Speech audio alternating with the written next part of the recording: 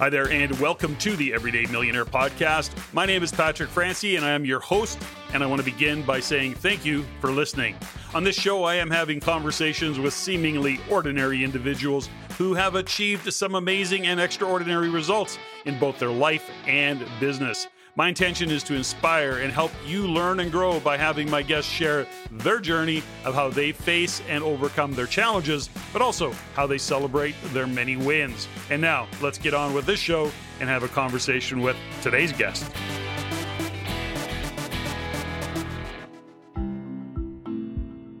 Chris Vermeulen is a financial expert who challenges conventional investing wisdom and believes that investors should only own rising assets. With over 25 years of experience, Chris shares an alternative investment style called asset revesting that allows investors to achieve higher returns, lower drawdowns, and profit in a bear market. Chris founded thetechnicaltraders.com, which is a platform that provides investors with asset revesting signals and the education on using technical analysis and positioning themselves in the best place to manage risk. He is also the author of the books Technical Trading Mastery and his newest book, Asset Revesting, which explores this very innovative investment method. Now, Chris's investment philosophy is actually grounded in the belief that diversification and the traditional buy and hold strategy can in fact be dangerous for mature investors especially. Instead, he advocates for only owning assets that are rising in value. I really like that. Selling those that are in decline, good idea. And using technical analysis to identify and confirm the trends and price action. This approach, of course, helps investors achieve above average returns and minimizes their risk, which is what I'm all about. And he's also passionate about sharing his investment knowledge with others, which he's here to do today. And he's definitely dedicated to helping investors achieve financial independence. Now, without any further delays after that great bio, let's get this show started. Chris Vermeulen, welcome to the Everyday Millionaire Podcast. Thanks for having me, Patrick. It's a pleasure to be here. Yeah, listen, I'm excited about this conversation. I have seen you many times on other shows and have always really enjoyed what you bring to the table in terms of your knowledge and your insights. And we're going to get into that in a big way as we kind of walk through this. But, for our listeners, I always like to open with the question of, Chris, when somebody says, Chris, what do you do? What's your answer to that question? And no rush, by the way, you've got a very kind of big history of stuff that you do. But today, when somebody asks you that question, what is it you do? Yeah, I'm a big believer of the KISS, to keep it simple, stupid. So I'm very passive, and I always kind of downplay most stuff. I'm kind of, I would look at myself as I'm like an entrepreneur. I'm an inventor. I'm a technical analyst, investor. I'm a father, a husband. I mean, I'm just an all-around kind of guy. And my big passion is creating stuff and investing in the markets, the stock and bond markets. And, doing that is very creative because you're creating systems and strategies, and it's a constant game. It's a lot kind of like poker, a lot of emotions in there, and you're playing the emotions of the rest of the world. And, in a nutshell, I'm just kind of a well-rounded kind of average person who does a lot of different stuff. And it's all stuff I'm passionate about, which, I'm always busy, but I love what I do. And nothing feels like work, which is the nice part of it. Well, now I know that, your business, the Technical Traders, so when you look at what you're doing in terms of your finance and building a business, would you consider yourself a financial advisor, a stockbroker? Kind of what part of that do you play, or what kind of a handle do you put on yourself for that? Right. So I am definitely not a financial advisor. I'm not a registered advisor in any way. I literally run a financial newsletter, which runs under kind of the freedom of speech. So I share my research, I share my analysis, how I'm investing my money, what I'm doing, with subscribers who follow what I do. So I believe that the financial system is completely backwards in how it invests people's money. And my whole strategy and what I do is like a 180 polar opposite of the buy and hold strategy and things like that. So I'm kind of the opposite side of the coin, trying to help the people, helping investors. And one of the biggest things I'm most passionate about right now, and I have been for a long time, but is the majority of the people, investors are, 45 plus. They've got the most wealth they've ever had. They're close to retirement. They're retired. And we're coming up to what I think is, potentially some very difficult times financially. And I want to try to protect them for years to come. And the current financial industry really doesn't have a system in place to protect people from multi-year disasters and financial resets that can happen across a whole spectrum of assets. So I'm trying to help other people avoid damage. And it's like Murphy's Law. If you're an entrepreneur, the worst thing's going to happen at the worst time. And I feel like that could happen to investors. And I just want them to see the light and realize there's another way to invest that protects capital. And that's what I try to do with my newsletter and research. And something that I think, first off, I want to point out that you are Canadian and you're out in Ontario, near, not far from Toronto, but that's just to say you're Canadian. And I want to point out that, something that you said that really rang true is around, and I don't remember what the exact language you used, but it really differentiated the emotionality of investing versus the technical trading. And there is a significant difference. And my understanding is, certainly based on the name, you are a technical trader. Yeah. So there's, when I got involved in the market, so long story short, going way back, I got hooked on the stock market when I was 16 years old in high school. And our finance class had a stock market challenge.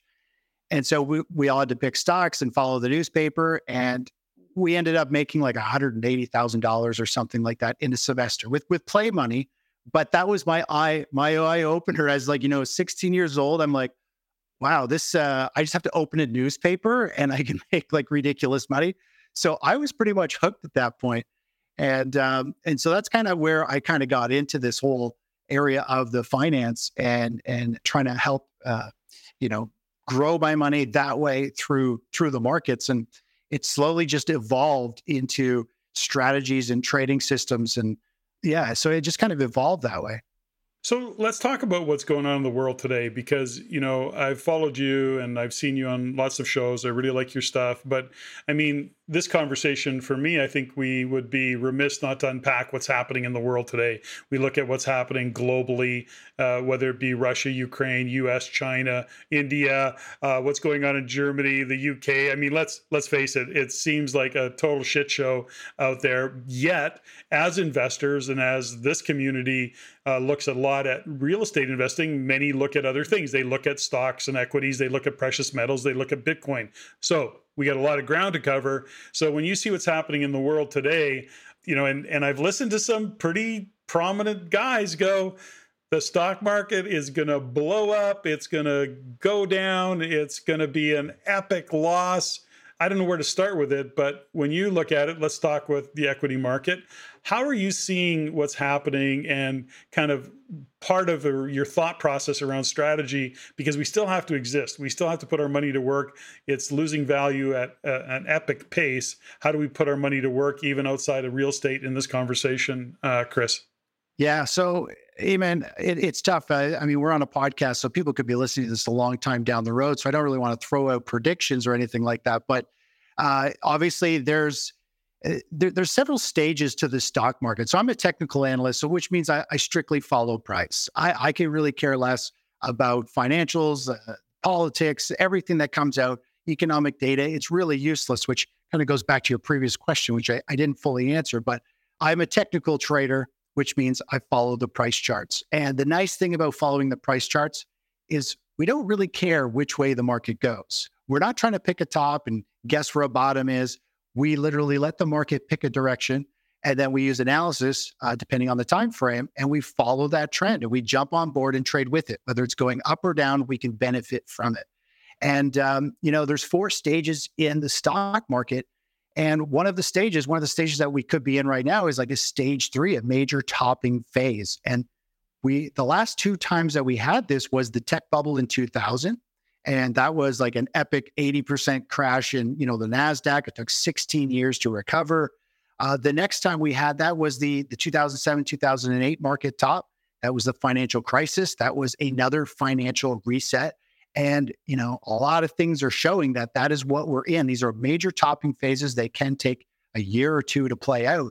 But that is kind of where we are. And a lot of big, other technical traders are looking at the charts, and it is not a very rosy picture in terms of where we could be, a year or so from now. So that's where I really comes forward is I want to come forward and try and show people that, listen, you need to protect yourself, protect your lifestyle, protect your investments in case of a catastrophe. It is way better to miss out on some upside gains than it is to see 20 or 30 years of your life savings just vaporize in 2, 3, 6 months. But the financial industry isn't designed for that, and people have the kind of the wrong mindset when they are investing in the stocks. They're always looking for returns versus always looking to protect themselves. And if you protect yourself, the profits come naturally, and the profits are generally a lot bigger if you can avoid the downside. So that's kind of the angle that I go with the markets. And my outlook is looking like you better be in protective phase in case something bad happens down the road. And again, there's just, an overwhelming number of people in retirement or about to retire that now is the time. And this a lot of this bleeds back to growing up. When I was a teenager, I actually got my pilot's license when I was 14. I started getting my pilot's license. I got it when I was 16. I could literally fly a plane before I could legally drive a car. And during that process, I learned all about checklists. If you're anything with a pilot, there's a checklist for walking around your plane before you get in, a checklist of pre-takeoff, a pre-taxi, checklist for everything. And I remember doing my solo, and I remember taking off, scared, shaking like a leaf. I took off, and I'm flying the circuit around, and I'm literally singing like an elementary, like little kid song. Like you're just so, it's so nerve-wracking knowing this is it. Follow the checklist and you will be fine. It's just procedure. It's standard, and knowing that really got me into systemizing my trading strategies and being able to follow through and build on it. And, a few years later, my parents ended up going bankrupt, and I had we had a great lifestyle. They had lost everything, and we went right back to the bottom of the food chain. And that was the second major kind of thing that hit me, was like, okay, you can always lose your lifestyle. You can lose your money. Some bad things happen. And so those two events, learning to systemize things, follow rules, and then managing your capital, protecting your lifestyle, that is what I grew up kind of with my first two major shockers. One of them was a really positive experience. One of them was a more negative, but they kind of blended together to make me who I am today. And I don't want people to go through bankruptcy or lose 30 or 50% of their life savings right when they need it the most. And that brings us to where we are now. And, and I'm trying and protect people by getting them alert to what could be happening, because financial advisors and the financial industry in general are just kind of the buy and hold. Things will be okay. 2022 is a bear market. It's over. It's not what I do with my money. I would not risk my money with somebody just saying, oh, it'll be fine. That's not good enough. I've learned the hard way that it's not fine if you don't protect it.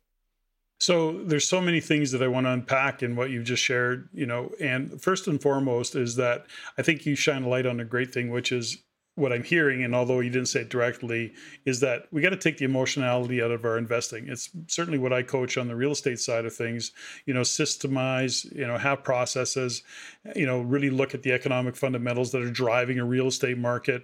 Now you look at, the stock market, the equity market in a similar way, in that you have systems to follow, something that keeps you in check. Like it's more than a gut check. This is okay. Technically, this is what it is. Emotions aside, let's be really pragmatic in our approach, because emotions are what get people in trouble. I can't even tell you how many mistakes I've made on the stock market side of things because I got into this emotionality about it and I didn't keep myself in check, which is just my lack of discipline, number one, in that regard, or my lack of awareness, perhaps, or not having a system. And I think that you make a really, really important point for people to not get caught up in the emotions, which is really hard to do given what's happening on social media feeds today. Want to comment on that, Chris?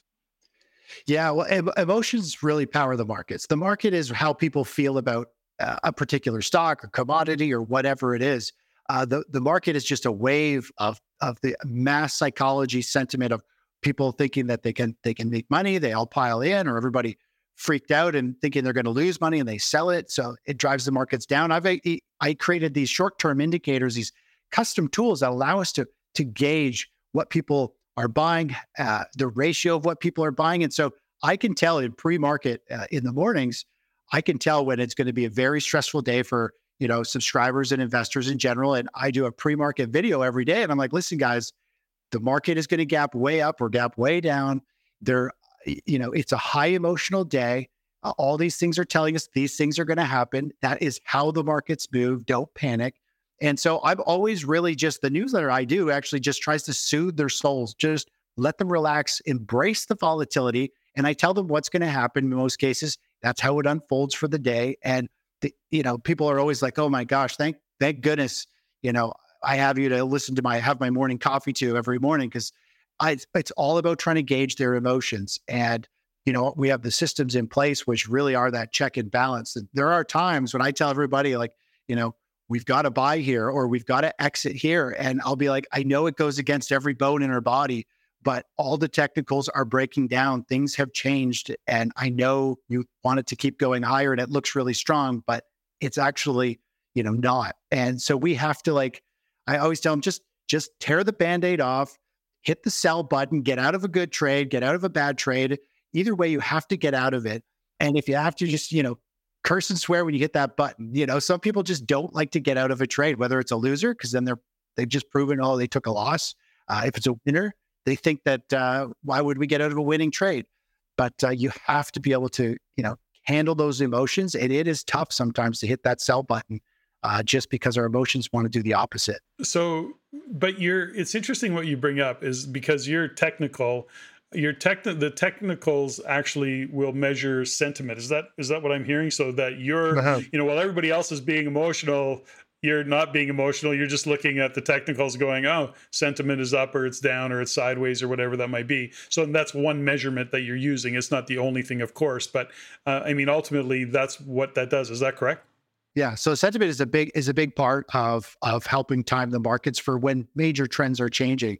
And then of course there's the technical side, which is price driven.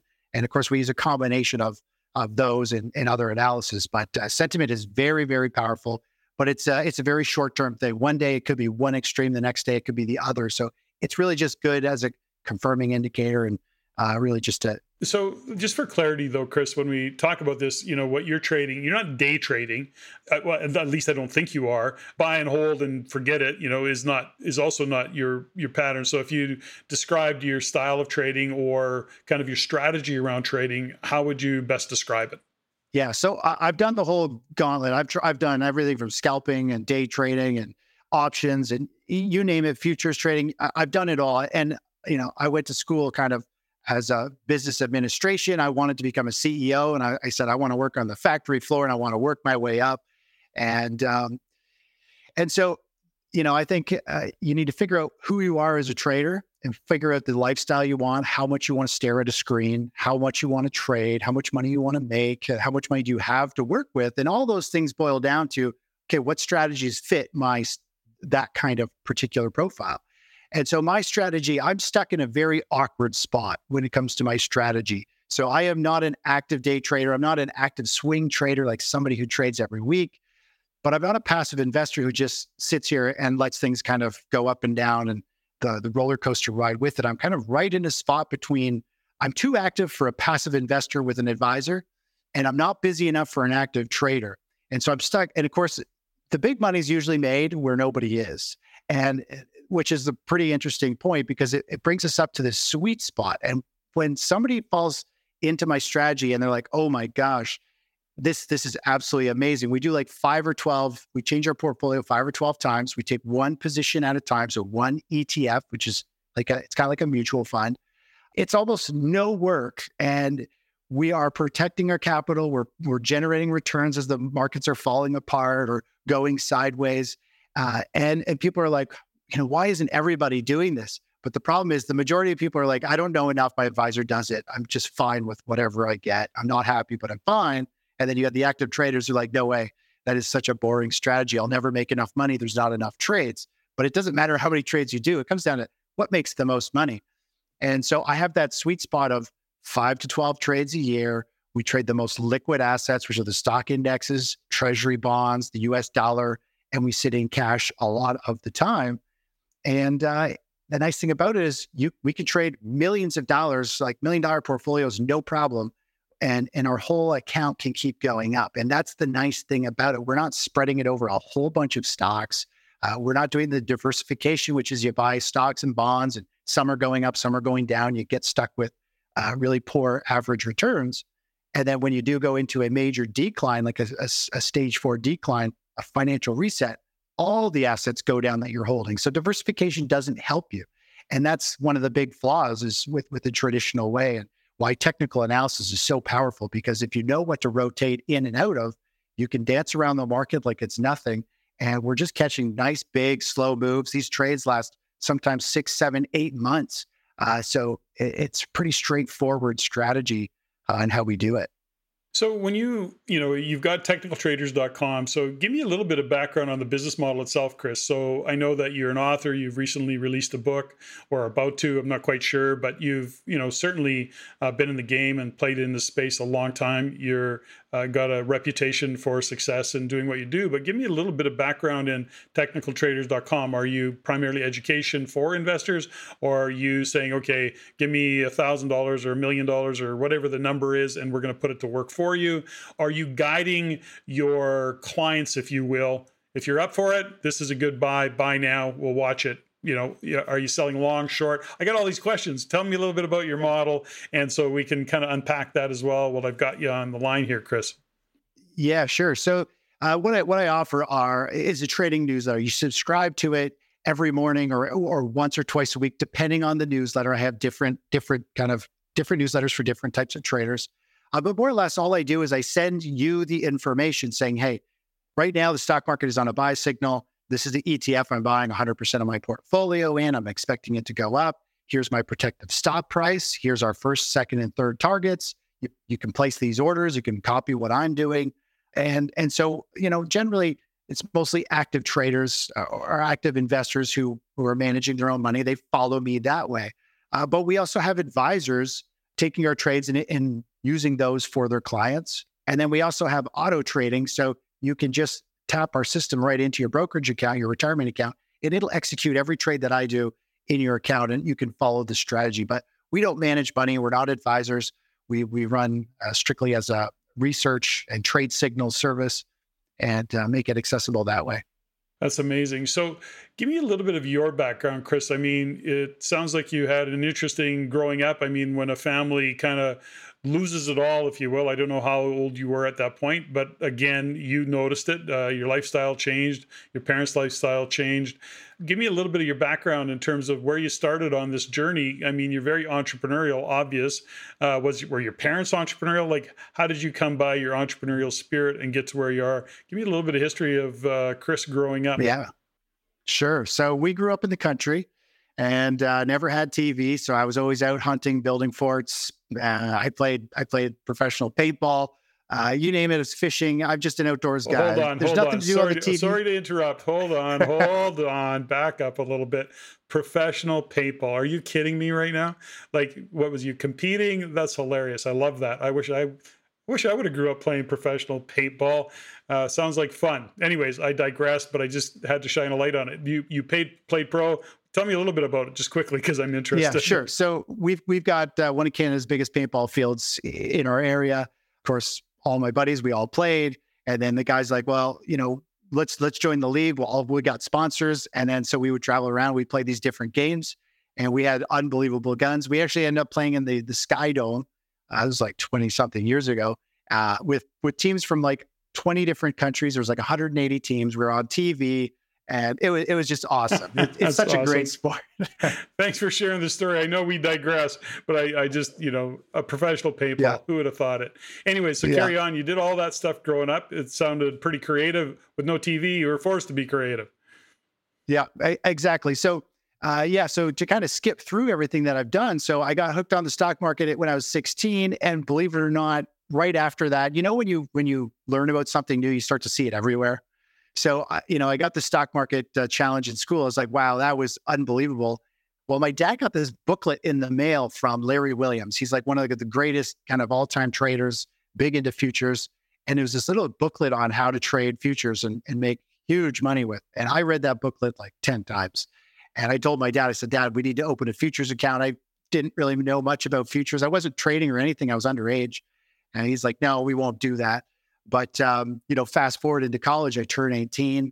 My dad, I finally convinced him to co-sign on a TD Ameritrade, or no, was it a TD trade account, E-Trade account. And I started trading, and I went away on holidays. I made a fortune trading Palm Pilot. Do you remember Palm Pilot, little phones? Yeah. And I came home from holidays. I made like $8,000 with my like $2,000 account, and I was hooked. That was my first trade. I didn't even do anything. I just bought it and went on holidays. So that was like my kind of catch. And then my roommate was in web design and in graphics and stuff like that. And I said, listen, I want to create a newsletter where I share my trades and research. I try and teach other people, and I sell a subscription. So he built a website, and I started going on to chat forums, and I started to build this newsletter. And so I did that in my dorm room. That was our dorm room newsletter. We ended up working together for about 10 years, built a booming business. And I ended up writing a book, in 2014.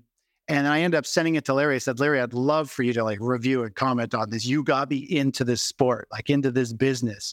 And so he ended up doing a review on the back of my first book. And that was just like, that's amazing. Came full circle from starting to a book, and now I'm training.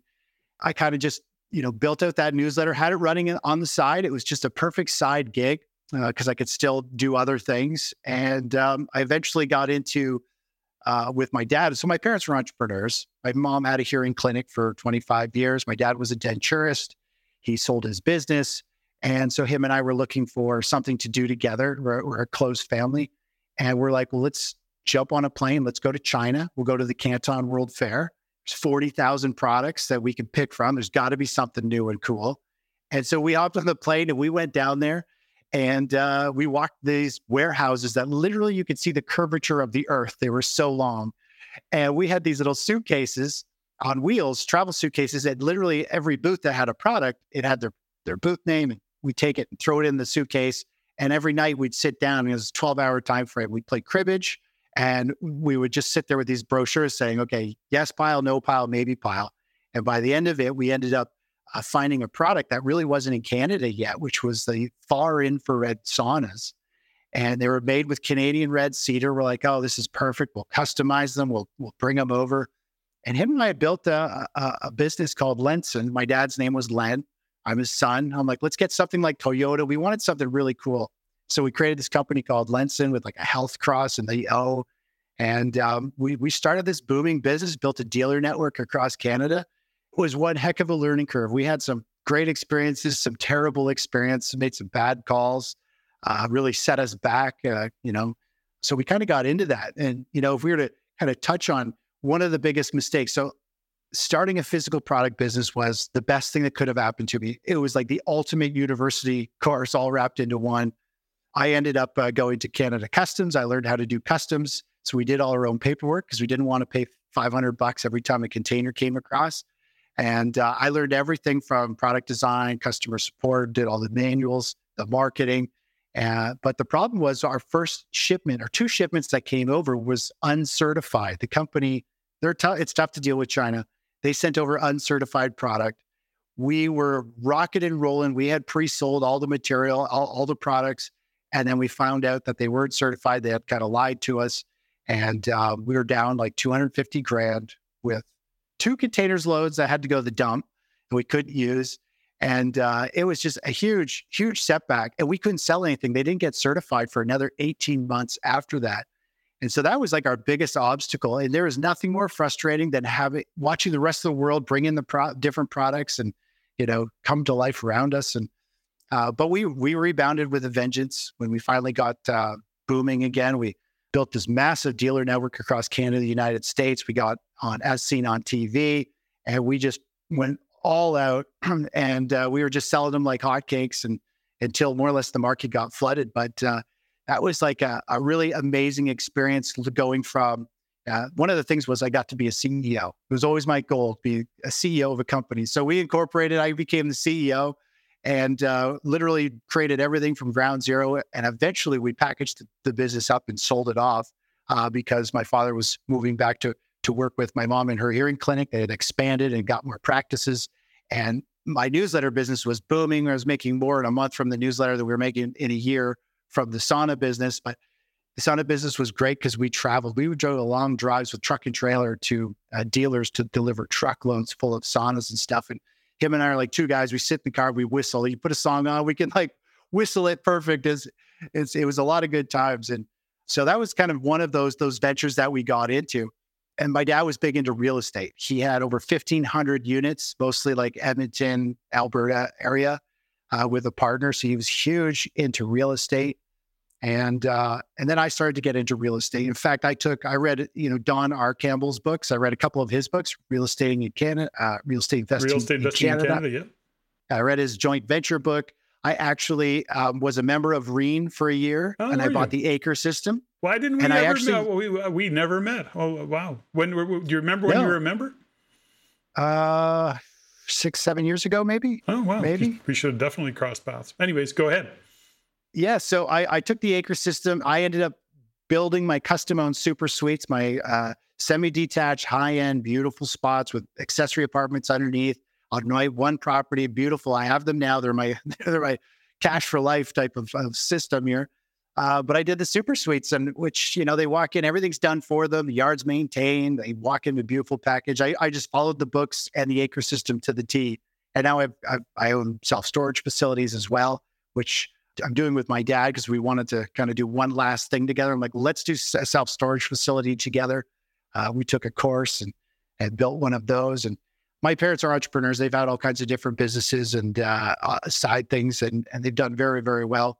So yeah, I'm from an entrepreneur family, and I've kind of done a lot as we go through all those different types of businesses. And, on the side, I like to invent stuff as well, which is really cool. So, I want to go back a little bit, in your story and only because I picked up on, you start to see these forks in the road of, my guests all the time. And I often say, what was a fork in the road for you?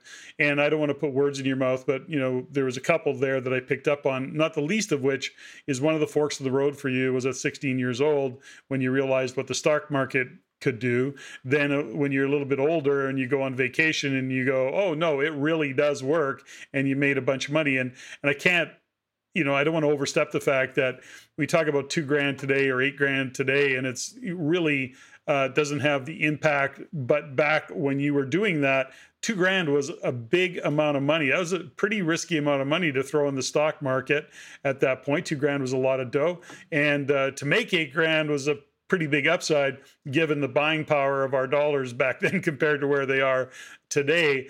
But something that stuck out for me, Chris, is that, and I see this often with entrepreneurs, is that you and your friend, when you said, okay, I want to, I kind of got a handle on this whole investing thing. You believed you did it to the degree, got it. But then you said, I want to do this newsletter. I want to share what I've learned with others and show them that they can do it too. And yes, I can build a business model out of it, or I can make a little bit of money on my newsletter, whatever your story was around that. But what I keep hearing with you, and maybe you could expand on it a little bit, is you recognize the fact that you like to be a contribution to support others' success. Is that a real conscious thing, or are you more aware of that now than you were back then? Or has it always been that way for you? Give me a little bit of background in that, because it's, as much as you were there wanting to be profitable, and I get all that because it's business, it was driven by more than just let's go out and make money. And I don't want to put words in your mouth, but can you expand on that? Am I on the right path in terms of your thought process? Yeah, I mean, I'm for sure. So when I was younger, when I was, my 20s, killing it with the newsletter, making money I'd never thought I'd be making, I am more or less, I was all about the money. How can you not be drooling about it as a 20-year-old? Making lots of money. But I've always tried to help. I love to kind of teach, explain stuff. I'm big into personality. So I don't know if you're into the Myers-Briggs, the personality test. Yep. So like I'm an INTJ, which is considered like the scientist. I'm logical. Everything makes sense. I'm a little bone dry. I might not be the most, can't connect emotionally with everybody. Yeah. But I understand when I want to know something, I dig deep and I learn everything about it. I feel like I'm a pro after a few months because I've literally watched and read everything there is about it. And I like to explain, I like to show people how things work. And so I think that's always just been part of me. Every time I do something, it's always like, I want somebody to be part of it. Come on over, let's do this together. Check this out. I want to experience it with others. Like, it's just a lot of fun. And watching the pain and living through the pain of watching somebody lose their life savings and having to start over. I mean, it's a very difficult time. You lose friends, you lose family. It's embarrassing. I mean, you just name it. It's pretty shocking. And the last thing I want to do is have that happen to me. I don't want it to happen to anyone else. And, now it's all about, I'm at a point financially where all I really want to do is help as many people as possible. And I'm on the same boat as they are. I want to protect my capital. I'm going to do everything I can to protect it and share everything that I'm doing and how other people could do the same thing.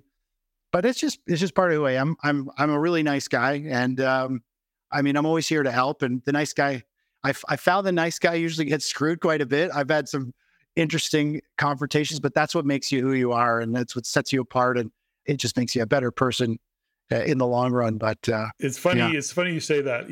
Most people don't know it, but I'm a really nice guy. No, I shouldn't say most people don't. And because I come across as sometimes pretty forthright. But the point is, sometimes there is that story where I go, yeah, I think it's true. Nice guys finish last, because that's sometimes how I feel in terms of getting beat up and going, how the hell did this happen?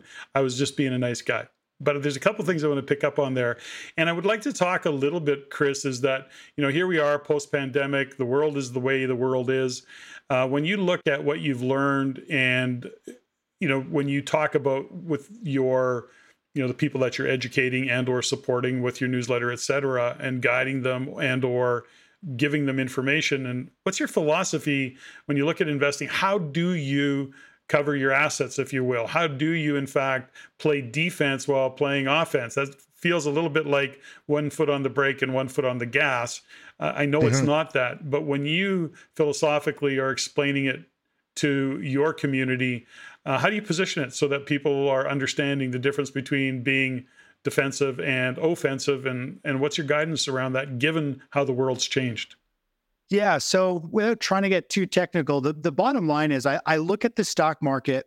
So everybody's got their own style of trading, and there's certain assets everybody loves. Some people love precious metals, others like penny stocks, others like bonds or whatever it is.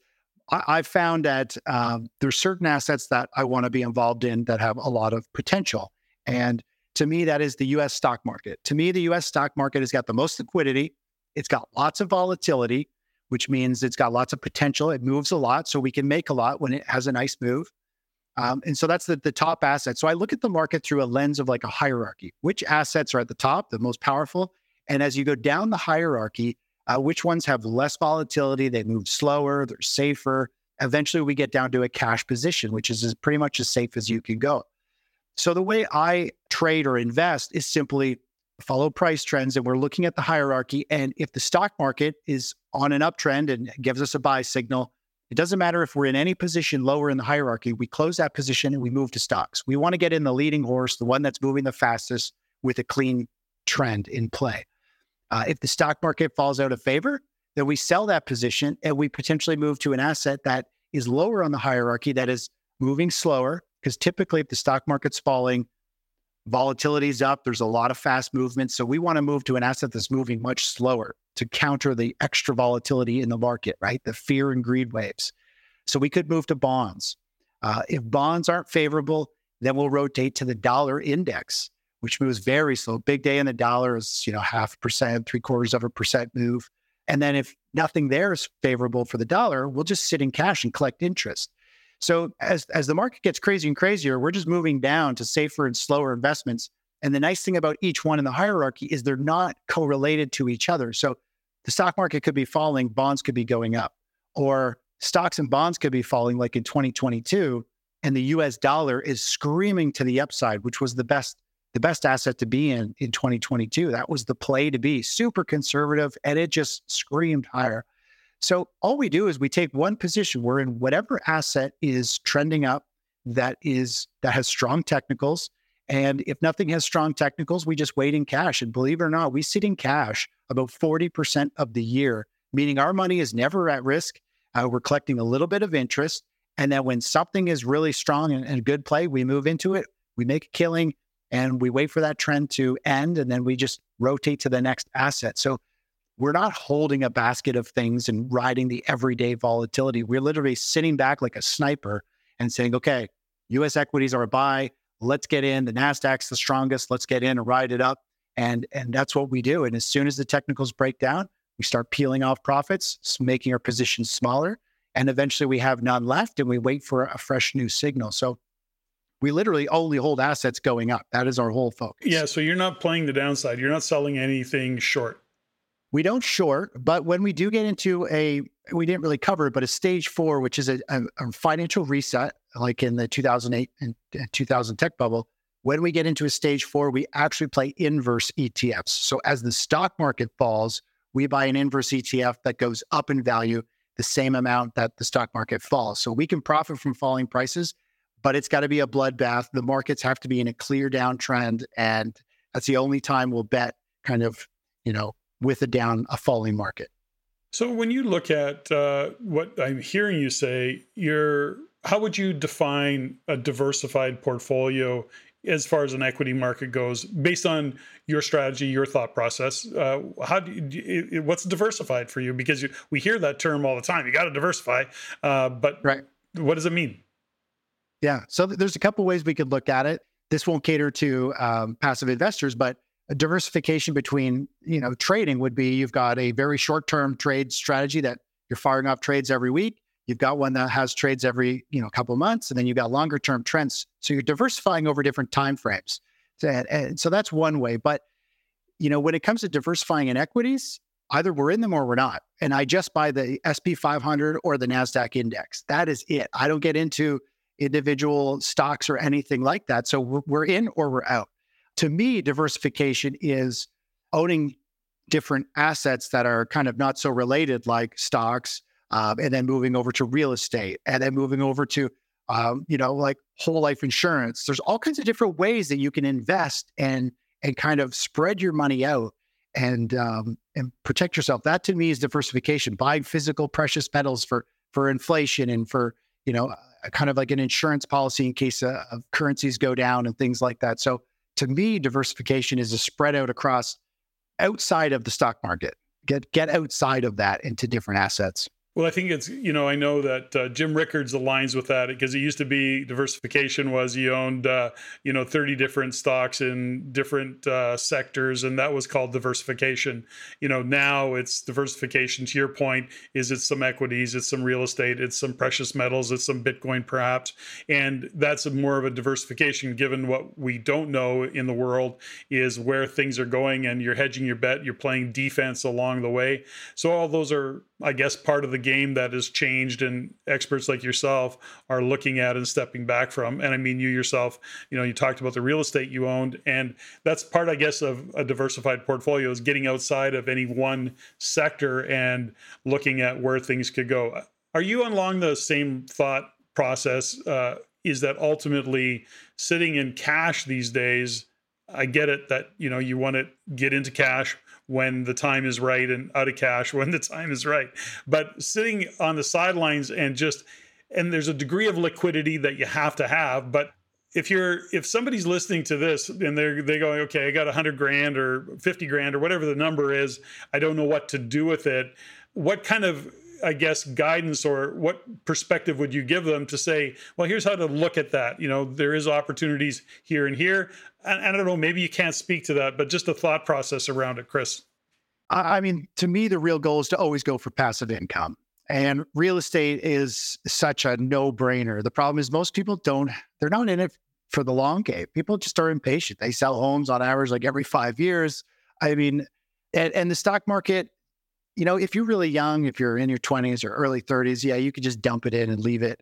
I think there's way better ways to do it. But if you had a certain amount of money, I do feel like we're going to see a reevaluation event across assets. I've been liquidating, and I got a lot of cash reserves because I think we're going to see a good opportunity in real estate in the next few years. I think things are going to soften up, and I'm watching the markets very closely with one of my friends and a young kid who's only 14.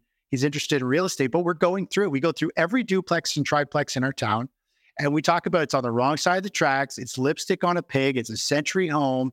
everything for sale right now is the worst home. I would never buy them. And they're selling at unbelievable pricing and they're in terrible locations. And I feel as though we're in like this bubble phase for real estate. It might take a while. Real estate is a slow moving beast. It happens typically after the stock market, the economy starts to go weak. It's very slow, but I do think there's going to be a great opportunity. And I don't think now is the time to just dump it into like an equities play. I think holding on to it until you know there's a really good investment, because I don't think there's a lot of good investments out there. And I'm almost nervous with the banking system, as a bank could go under and take your money with it. Banks are only insured for, $100K in Canada, a bank account. So it's not very much. So, I mean, I would look for, with that money, the key is to buy into a new bull market when one starts. And I don't think we're near one at this point. That's when I think you can dump it in and wait a long term, or wait for the real estate to come around to pick up a multifamily property. When you look at what's happening, I mean, there's so much controversy right now around just where debt has gone right across. I mean, globally, these are issues that are happening with every country. Canada is really not any exception to that. The debt level of Canada and, of course, the population in general. I think the recent numbers are 186%, whatever the number is, of debt. We know that Canada, like the US, is a consumer-driven economy. Debt-driven consumerism is really what's driving this economy. And that's a lot of that has to do with real estate, and gosh, it's just so crazy right now. But when you look at also what's happening in the US, so many conversations, so many pundits and talking heads out there going, US reserve currency going to go away. What's your thoughts on it? Where are you in that conversation? Is US going to lose that reserve currency status? Any thoughts on that? Or how about your timing? Is that going to be next year? Or what's your view of the world? And I'm just kidding, Chris. I don't know anybody can call timing, but what's your view? Well, the only people who fill me in with breaking news is my 11 and 13-year-old kids. I haven't watched the news in over 10 years. Yeah. I still don't have cable. And I can't stand politics. I can't stand news. It's all negative. I live in my own little bubble. We've got a great spot here. I just focus with my subscribers. I help everybody. We trade. I really stay out of that bubble, because as soon as I listen to politics and what's going on in this world, it is so depressing and there's nothing positive about it. So I don't know. Everybody's been talking about the dollar collapsing for, a decade or two. Yep. They've talked about silver going to the moon because the currencies are going to collapse and dollar's going to lose its reserve currency. There's probably a time when the dollar will lose its reserve currency. It's going to go digital. Something's going to change. I don't know. It is interesting, right? And I don't listen to any mainstream media at all, like no local news at all. Like I just don't waste my time. And I can't help but being drawn into the politics, because I see what our current government is doing. Drives me freaking crazy. The level of incompetence, and mostly the level of, the degree of not being accountable for bad performance just makes me, I can get fired up about politics. Make no mistake about that. We won't go down that path. But when I look at, we have to, as investors, I'm always looking for opportunities to say, okay, well, how do I preserve capital? How do I get a return on investment? And that's why, of course, I'm excited to have you on the show. Now, you wrote a book, and did you write a second book, or was it the one book you wrote? I want to get a little bit into what those books or that book is about. Give me a little bit of background on the book or books that you've written, Chris. Yeah, so I published 2 books last month in May, which Technical Trading Mastery. This is my second edition. So I wrote this first one, the one that Larry Williams kind of reviewed back in 2014. This is a new one. I literally went from almost 300 pages in the first book. The second edition is 120 pages. I'm like, you know what? Forget all the other stuff. Let's just dive into the meat and potatoes. This is what you need to know if you want to become a technical trader or investor. And then I published another book called Asset Revesting, which is all about only holding assets that are rising in value through the eyes of an asset hierarchy of only focusing on a certain set of assets and just rotating through those most liquid assets and waiting in cash. And that's the strategy that I think is going to be like industry breaking. When you understand how it works, you see how it goes, and then you look at the buy and hold strategy, people are like, why the heck are we not doing this? Like, the buy and hold makes no sense it doesn't give you any protection to the downside. So these 2 books, they're kind of a bit different for different individuals. Technical trading's for that active trader, active investor who really wants to kind of feel and breathe and actively trade the charts. Whereas asset investing, you're buying into a different style of investing, something that's just protecting capital always. And then when it's safe, it steps out of its shell and goes in and invests. And usually it's only for a few months and then, peels the money back and preserves it again. So it's, a very kind of different way of investing compared to that buy and hold forever and hope and pray when you retire, you're not in the middle of a bear market or some type of recession. So along the way, from an investment point of view, Chris, I mean, you've made, like everybody in investing, you've made your mistakes, you've learned your lessons. Is there anything that stands out that you would, caution investors around, given, again, I know you're like me, you don't follow mainstream media, but there's still a lot of, I guess we'll call it clutter out there, given what happens in Twitter or on some other social media platforms. Lots of 30-year-olds getting rich in Bitcoin or whatever the story is that's going on. If you're kind of looking back, reflecting on not just the lessons you've learned, or how about those that you've seen others, the oversights or the mistakes made along the way, is there one or two kind of guiding tips or flags you would give to people to pay attention to as they look at where they might allocate capital as an investment? Yeah, I think the biggest thing comes down to people's emotions and expectations. So people expect, it's difficult. There's different groups of traders and investors, right? You've got people who have smaller accounts, say, 50K or 100K and less, that have to be fairly aggressive to try and generate big returns so they can either live off them or try and grow it rapidly so they can retire. So they fall under a very kind of active side of things, and they are victim to news, to economic data. They get sucked up in the hype, and the media is great. How they word stuff, it just always makes you nervous and scared. They get stuck in the emotional loop, and then on top of it, they don't typically have a strategy in place to be able to execute those trades and navigate them. They're trading off waves of fear and greed. They're buying at the wrong times, and they're over trading. And for some reason, traders think the more you trade, almost the more money you can make. And I think it's completely backwards. I think, my whole strategy is, how do I do the fewest amount of trades with the smallest potential losses and make the most money? And I can tell with my strategy, with my asset investing strategy, I tell subscribers, I'm like, we are like 3 or 4 days away from a potential buy signal. It's a kind of a nightly update. And then sometimes I'll be like, guys, we're a month or two away from getting out of a signal or potentially getting into a new one. And so we can go out and do other stuff. We're not glued to the screen, but short-term traders feel like they need to trade, and they're out there hunting for trades. And when you're looking for a trade, your brain will find one. And it might not actually be a good trade. It's just they're looking for one because they think they need one and they want to do trades. It is addicting.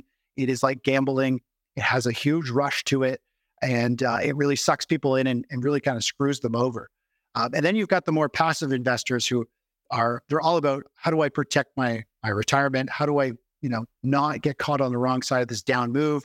I'll do whatever it takes to do it. And they're willing to, actively manage their long-term positions, which doesn't require much. We can just shuffle things around. So it really just comes down to, having that mindset of, you can't make fast money in the market. It's just a fluke, or it's not sustainable if you do. The stock market is a long-term game. It is not something for quick riches. You have to expect it's going to take years and years and years to build your portfolio out, your value. And it's just like real estate. But people think because there's fast stuff moving all the time that they should be making a fortune and doubling their account every year. It's not the reality. If you're trying to do that, you're going to blow up your account. I've blown up several accounts when I was learning, and you have to hit bottom. Typically, you got to lose everything or have a serious catastrophe. I mean, we've had subscribers in the past, they lose their shirt, like in 2008, not specifically from my signals, but everything blows up and they're like, it was the worst experience of my life. I had like seizures, lost my wife, all kinds of stuff. Like these bear markets, these stage 4 declines are so dangerous. There's 6,500 suicides directly related to falling stock prices in 2008 to 2009. Prices just fall, and it's literally killing people. So people don't realize how dangerous we're walking on this edge of another one happening. And so I think the biggest thing people can realize is The stock market is a slow but steady way to build growth. Real estate, if you put real estate and stocks long term, they're kind of neck and neck. If you do it properly, they both make the same returns and keep on going. And so, diversifying between the two and realizing it's not a short-term game, it's a long-term war. And you're always at battle with the stock market trying to take your money. The second your money goes in, it's going to try and find a way to take it back. So you got to protect it, right? So give me a little bit of a view. I still want to talk about a couple other things, but just because we're here in this segment, what's your view in terms of, you mentioned precious metals, gold, silver. Do you favor one or the other? Should somebody hold some physical gold from your point of view, physical gold, silver in a portfolio? Give me a little bit of your kind of philosophy on that, Chris. Yeah, so I think you should. I think it's highly addictive. Once you buy a gold and silver bars, you've got them in your hands. I have a stack here because I'm always on these shows, but there's something about having these coins rattling in your hands and the weight behind them. Yeah. I'm a big believer of diversifying into some precious metals, and I'm not a big fan of buying ETFs or funds that say they hold them, because a lot of them don't actually hold them. It's on paper. Yeah. If there ever is a big catastrophe, a currency crisis, you might not get your gold. And I've seen ETFs blow up. I've seen very big funds just disappear with all their investors' money because they're not built right. They don't actually have the assets behind them. So to me, owning some physical precious metals, I look at it as though it's like buying insurance on your house and your car. It's there for protection in case you need it.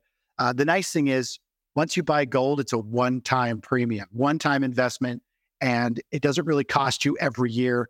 And if there is a catastrophe, we're going to eventually see the price of precious metals skyrocket to counter losses elsewhere. I don't think you're going to get rich because you don't really I wouldn't buy tons of precious metals. 3, 5, 10%, is potentially more than enough. But if something was to drop very sharply and precious metals skyrocket, your losses in maybe real estate or whatever other investments you have will hopefully be negated with the value. It's really just like a physical insurance plan is the way I see it. And I agree with that, by the way. I'm like you, I don't look at gold and or silver as an investment. I really don't. I look at it as, it's really just a hedge. It is an insurance policy. And ultimately, I don't look at it as anything more than that. It's taking gold, which I consider money, and it's exchanging it for fiat currency. That's it. Yeah. It's the exchange of one value or we can't call it fiat, but one currency for another. It's real money called gold versus fiat currency. I mean, that's the way I look at it. It's that simplified. I don't look at it and say, I'm going to buy it and sell it. That's the game that I play. So I'm on that page in terms of the insurance side of things. And I think that makes good sense. Go ahead.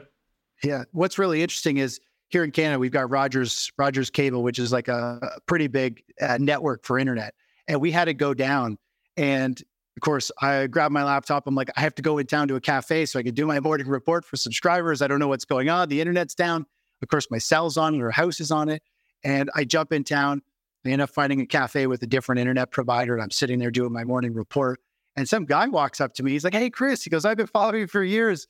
He goes, you don't know me. But anyways, he sat down. We started talking. And he ended up filling his car up at the gas station with 2 silver rounds. He topped his car up. He's like, I've always wanted to see if you can't pay with Interact, you can't do it if the precious metals come out to play. And he did. And he was like, this just goes to show the value of just having, if all hell breaks loose and the internet goes down, there's some giant EMF that neutralizes America or something, you're going to wish you probably had some silver rounds, because you can go swap it for a tank of gas, for food.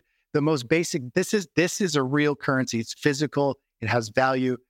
If your phone isn't working, you can't swipe, you are absolutely screwed no matter how much money you have. So having some rounds is not only cool. I give them away to kids and stuff for their birthdays and to other people because they're just shocked by it. But it is just a really cool thing to have. Yeah, I agree 100%. And it is interesting that, this conversation for, of course, the silver bulls and the gold bulls or the precious metal bulls. I mean, these conversations have been happening in that world for years and years and years and years. I'm relatively new to it. I mean, I started investing in precious metals or buying precious metals probably 10 years ago. But, it is today more prominent than ever, given where the world seems to be going. And of course, Bitcoin, I want to touch on it from your perspective. My view of Bitcoin is that I own some Bitcoin, and I look at it again as I want to tap into that technology because I think that is the direction that it's going. Do I own a lot of it? No. But have I transacted in it? Yes. And I have to tell you that the convenience factor is huge. I've recently had to wire money somewhere and I'm going, isn't that a pain in the ass? And it was an international wire, so I couldn't even do it from the comfort of my own home. I had to go to the bank, stand in line, and I'm going, gosh, if you guys took Bitcoin, just give me your wallet and, I'll fire it off to you. But that wasn't the scenario. And you start to realize that technology, there's a lot of convenience behind it. And that, by the way, is not where I go when I talk about CBDC. That's a whole different conversation. Not interested, by the way. So just to make that clarifying point, what's your thoughts on Bitcoin and, cryptocurrency overall? But what's your thoughts on Bitcoin, Chris? Yeah, so I've never been a big crypto bug. I always invest in what I know really well, and I just never fully embraced it. And to me, it's like a penny stock. It moves like literally 10 to 20% a day at times. I don't want to throw a large sum of money at something that I just wake up and it's down because another site got hacked and some scandal or somebody pumping it, right? So to me, it's still the Wild West. It is now tapped into the financial system. There's futures traded around it. It's maybe stabilized it a little bit, but I don't mess with fire. It's just not my thing. I own some, and I literally have owned it for years and years. And I might buy some more someday, but it doesn't interest me. I'm all about building wealth through the equities markets, what I know, where there's liquidity, and in real estate. Those are kind of my core things. So. Yeah, and I don't look at Bitcoin, and just for topic of discussion, I don't look at Bitcoin. For me, again, it's understanding how it works, how ETH works, because ETH and Bitcoin are the two. And I say areas of interest. I want to make sure I have a wallet. I want to have a cold wallet. I want to have some storage. I want to have ability to your point earlier, is that given what's going on in banking systems, given what's going on in the world, these are just hedges. They're more insurance policy. I'm not investing in and out of Bitcoin and or any cryptocurrency for that matter. I've got accounts, I open them. I've got cold wallets. I've got all of those things, which is, again, more of an insurance policy. Some people stock food. It's like whatever that might be for you, how do you hedge your bet against what's going on? A question I do have for you, though, is given you're aware of what's happening in the world, and as we go forward into the future, given what's happening at a global level, how are you staying optimistic about it? I mean, you've got 2 young children, it sounds like 2 or 3. How do you stay optimistic about the future? Do you just ignore the news, or are you built to be optimistic because you have reason to be? Give me some of your kind of philosophy on that side of it, Chris. Yeah, things seem to be getting really haywire. And it's nerve-wracking. I generally never get worked up. I don't get, I think the politics stuff going on right now it's pretty extreme. And I always just try and think positive. I'm worried about this world, what it's coming to, what people are doing, and how some people can run the world. And how is there not a better person for running some of these countries? It's pretty crazy. We've got millions, hundreds of millions to pick from, but politics, it just gets under my skin. I try not to follow it too much. I try not to let it bother me, but for sure, right now, I'm more concerned about kind of the future than I ever have, just because what people are doing. And it worries me what my kids are going to be growing up through. And all I'm doing is protecting my capital, protecting what we have, because I don't know how ugly things are going to get. So I want to be packaged and bundled up and know I'm secure. In case all hell breaks loose, because who knows what's going to happen going forward.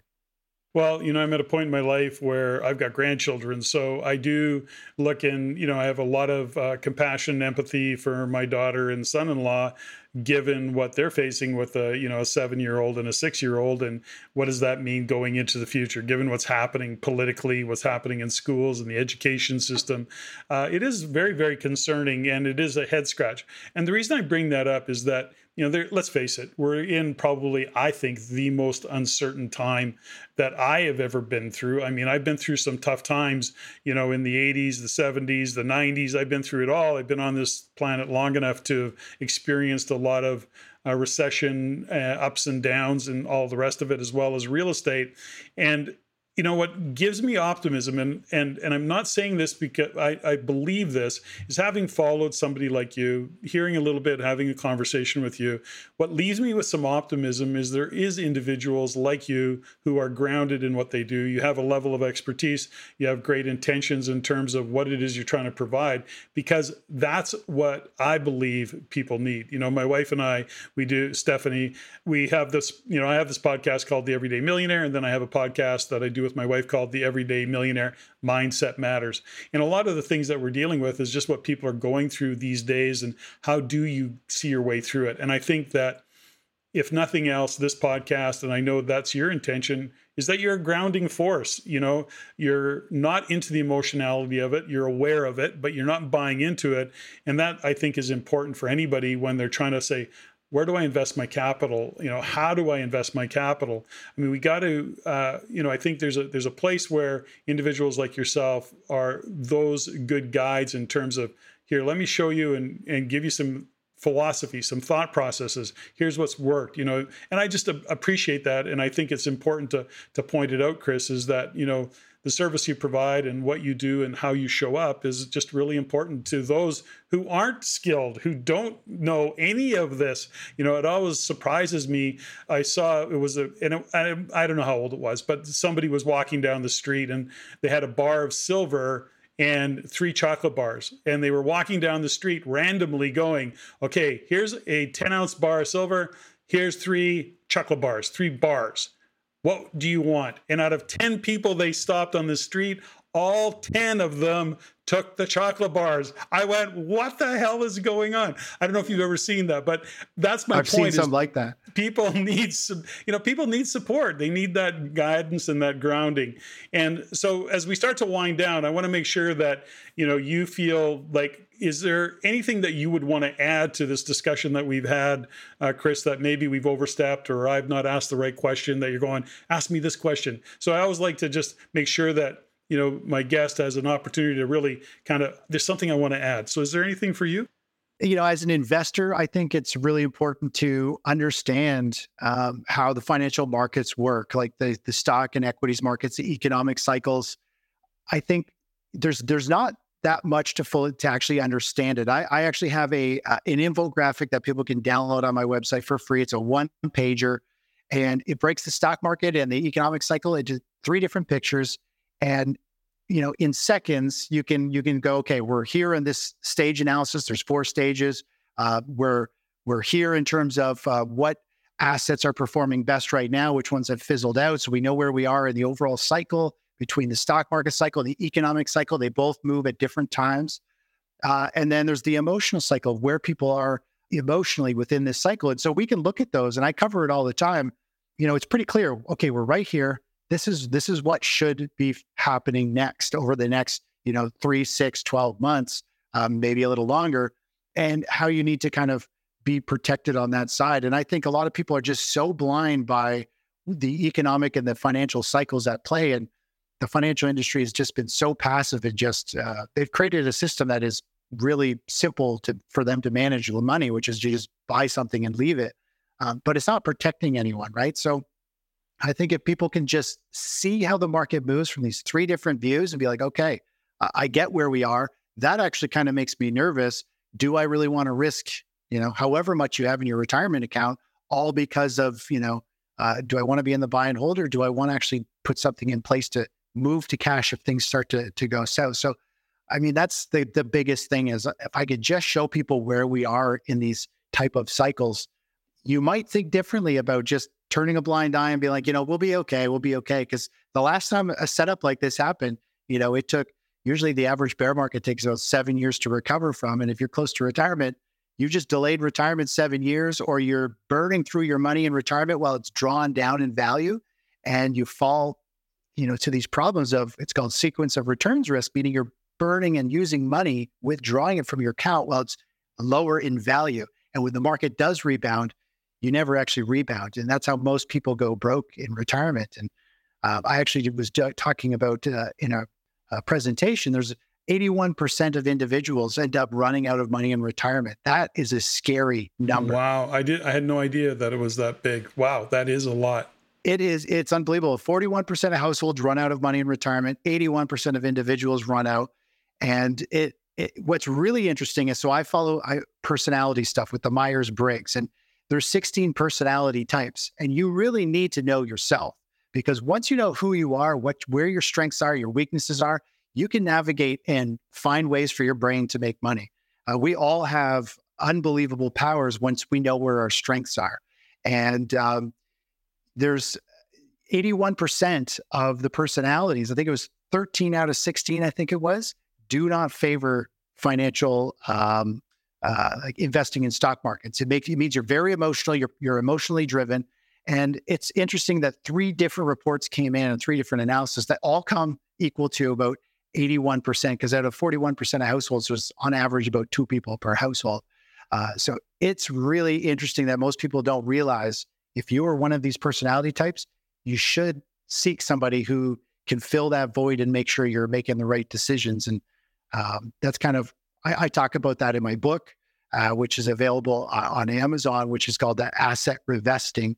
So that's kind of the biggest thing, is to know yourself, know where your strengths are, know what you're comfortable with potentially losing if things get bad. Are you in a situation where you want to ride out this market? So that's terrific.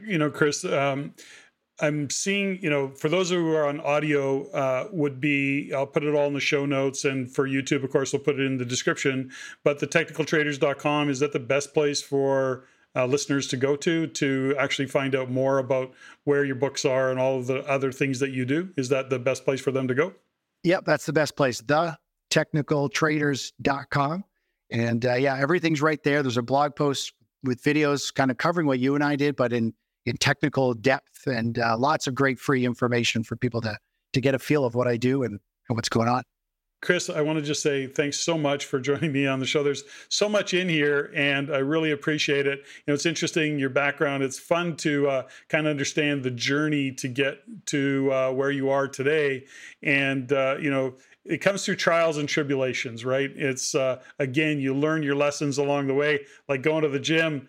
We get stronger by having to do the heavy lifting, and some of those lessons, or some of that heavy lifting, we kind of fail, right? We don't quite make it, but those are the lessons that you've learned and gained along the way. And of course, working with lots of investors over the years. So folks, if you're listening to this, go to thetechnicaltraders.com, follow Chris, look at his stuff. He's got lots of free stuff on there. I have followed Chris for a while. This is the first time I've had the opportunity to actually speak with him, and really glad to hear that you're part of the Real Estate Investment Network at some point. You've read the book. I can't even tell you how many people I've talked to over the years that read Real Estate Investing in Canada, and of course the joint venture book. Don R. Campbell is an old friend of mine, so I know him well, of course. So Chris, thanks for your time, your energy, and what you brought to the table today. Thanks, Patrick. It was a pleasure. Ladies and gentlemen, thank you for listening. If you found value in the podcast, please take the time to rate and review and share with others. Share with your friends. As it is my goal to always improve and to provide the highest value for you, the listener. If you have any comments, suggestions, or questions you'd like answered, please email me at ceo@reincanada.com. That's ceo@reincanada.com. I look forward to hearing from you. And until next time, Patrick out.